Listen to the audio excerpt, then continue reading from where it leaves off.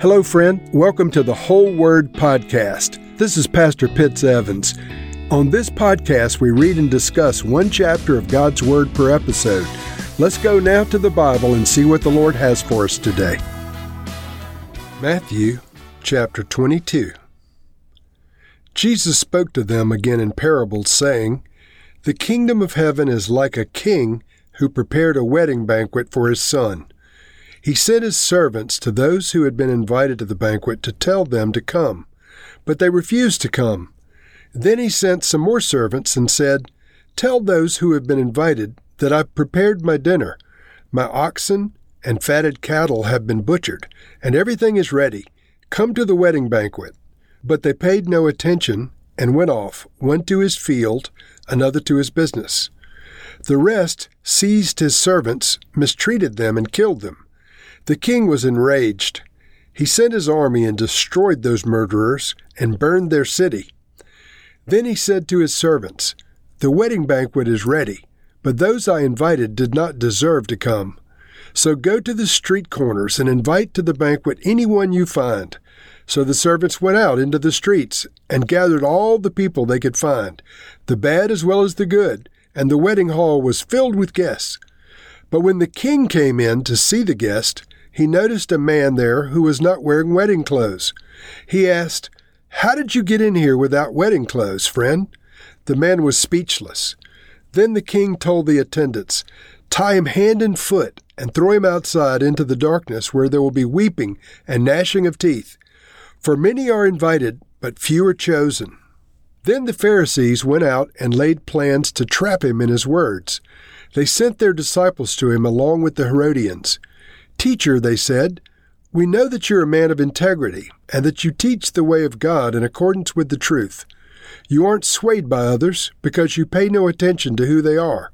Tell us then, what is your opinion? Is it right to pay the imperial tax to Caesar or not?' But Jesus, knowing their evil intent, said, 'You hypocrites, why are you trying to trap me? Show me the coin used for paying the tax.' They brought him a denarius, and he asked them, 'Whose image is this, and whose inscription?' 'Caesar's,' they replied. Then he said to them, 'So give back to Caesar what is Caesar's, and to God what is God's.' When they heard this, they were amazed. So they left him and went away. That same day the Sadducees, who say there is no resurrection, came to him with a question. 'Teacher,' they said, 'Moses told us that if a man dies without having children, his brother must marry the widow and raise up offspring for him. Now, there were 7 brothers among us. The first one married and died, and since he had no children, he left his wife to his brother. The same thing happened to the second and third brother, right on down to the 7th. Finally, the woman died. Now then, at the resurrection, whose wife will she be of the 7, since all of them were once married to her?' Jesus replied, 'You are in error, because you don't know the Scriptures or the power of God. At the resurrection, people will neither marry nor be given in marriage. They will be like the angels in heaven. But about the resurrection of the dead, have you not read what God said to you? I am the God of Abraham, the God of Isaac, and the God of Jacob. He is not the God of the dead, but of the living.' When the crowds heard this, they were astonished at his teaching. Hearing that Jesus had silenced the Sadducees, the Pharisees got together. One of them, an expert in the law, tested him with this question. 'Teacher, which is the greatest commandment in the law?'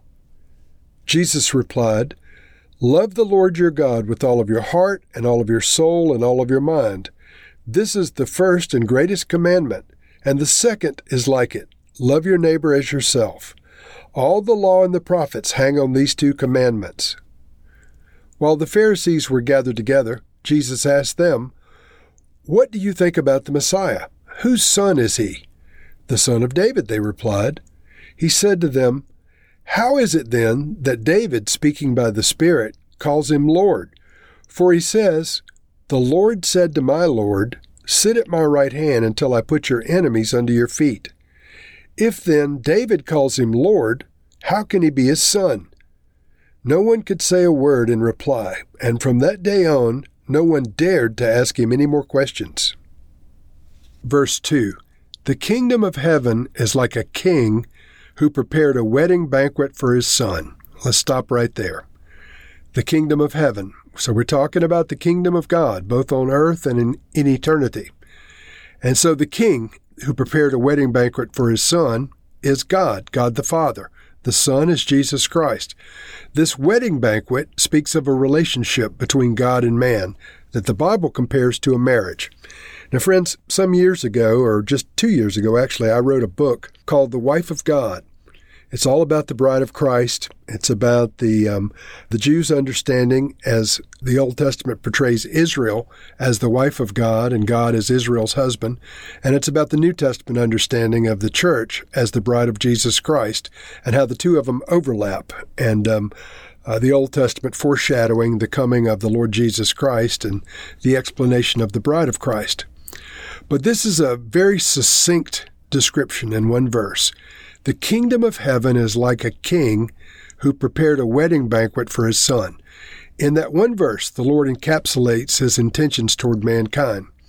You see, God the Father has prepared a wedding, a relationship with Jesus, his son, and whoever is willing. And so in this chapter, we have people who are invited to this wedding. In verse 3, he sent his servants to those who had been invited to the banquet to tell them to come, but they refused. Then he sent some more servants and said, tell those who have been invited that I've prepared my dinner, my oxen and fatted cattle have been butchered, and everything is ready. Come to the wedding banquet. But they paid no attention and went off, one to his field, another to his business. And so let's stop and look at this again. His servants that have gone out are his prophets and his leaders that have gone and told the will of God from time immemorial, that God loves mankind, he desires to be with mankind, that the relationship he wants to have is like a good marriage. And in the fullness of time, God sent his Son. And John the Baptist and others had proclaimed the coming of the Messiah. Jesus had named himself as the bridegroom and the church as the bride. Earlier in Matthew, he speaks of these things. But he came first to the invited guests. Those were the Jewish people of the first generation, the first century. Most of the early believers were Jews, so some received him. But by and large, the religious leadership among the Jews did not receive Jesus as the Messiah and the Son of God. And so the kingdom of heaven came to earth. God the Father introduced his Son as the bridegroom. The bridegroom came to the Jewish people in first century Israel and said it's time for the wedding banquet between the Messiah and God and man. But they didn't come. They didn't want to come. They paid no attention. They went off to their own businesses and so forth. And so the king's response, the king was enraged in verse 7. It says he sent his army and destroyed those murderers and burned their city. I don't know that this was a direct prophetic revelation, but the city of Jerusalem was burned in 70 A.D. It was destroyed totally, so it may have been a prophetic fulfillment of this verse. Then the king gave orders to invite others, because the invited guests, the Jewish people, weren't receiving the invitation and coming to the wedding. He said to his servants, the wedding banquet is ready, but those I invited did not deserve to come. So go to the street corners and invite to the banquet anyone you find. Now, friends, this is for the rest of the nations of the world, not just Israel. And so he invited the nations of the world to come to a wedding with his son, Jesus Christ. But there was one guy who showed up. In verse 11, it says, the king came in to see the guest, and he noticed a man there who was not wearing wedding clothes. He asked, how did you get in here without wedding clothes, friend? The man was speechless. I believe this man was a typical church-going individual. He showed up at the marriage supper of the Lamb of God thinking that he was an invited guest, thinking that he was all prepared, but he had nothing to show for his life on earth. He had nothing to show for his relationship with the Lord. And so these wedding garments, we learn later in the New Testament in Revelation 19, that garments are given, pure, spotless, white linen garments that represent the righteous acts of the saints. Perhaps this man with no wedding garments had no righteous acts. He had no life experience as a Christian. He had no evidence to show he was a Christian. But this man was speechless. He was shocked that he wasn't prepared for the wedding. And I suspect that there will be many in churches around the world that on the judgment day they think they're prepared for eternity, only to find out they had no relationship with the bridegroom.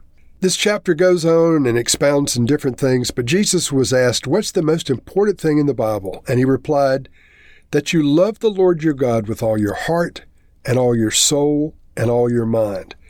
You see, friends, the most important thing in the Bible is not that you obey, not that you submit, not that you be threatened with hell and damnation, not that you be promised rewards.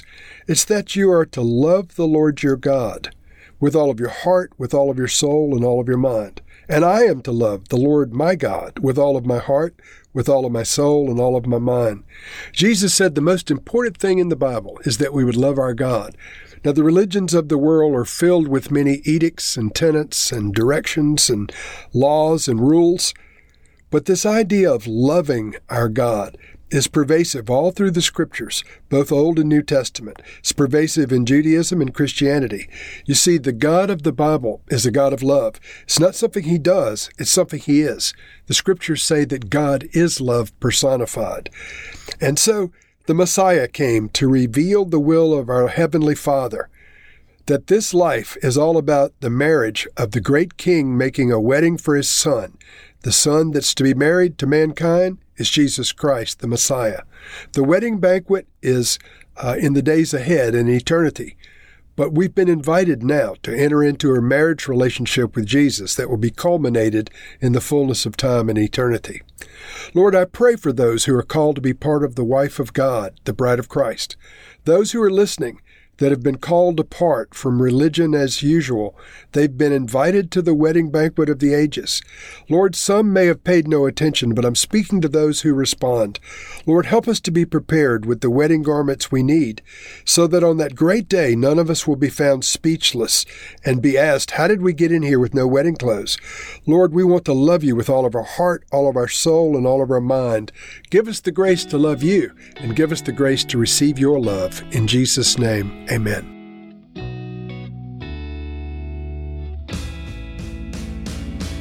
Thank you for listening to this episode of The Whole Word. It was brought to you by Whole Word Fellowship and the Northern Virginia House of Prayer. If you were encouraged, please share our podcast with your friends. We'd also appreciate it if you'd hit subscribe in your favorite podcast app and take a few moments to write a review. If you'd like more information on our church and our ministry, you can go to wholeword.net or wholewordpodcast.com for more information. Thank you again, and may the Lord Jesus bless you today and always.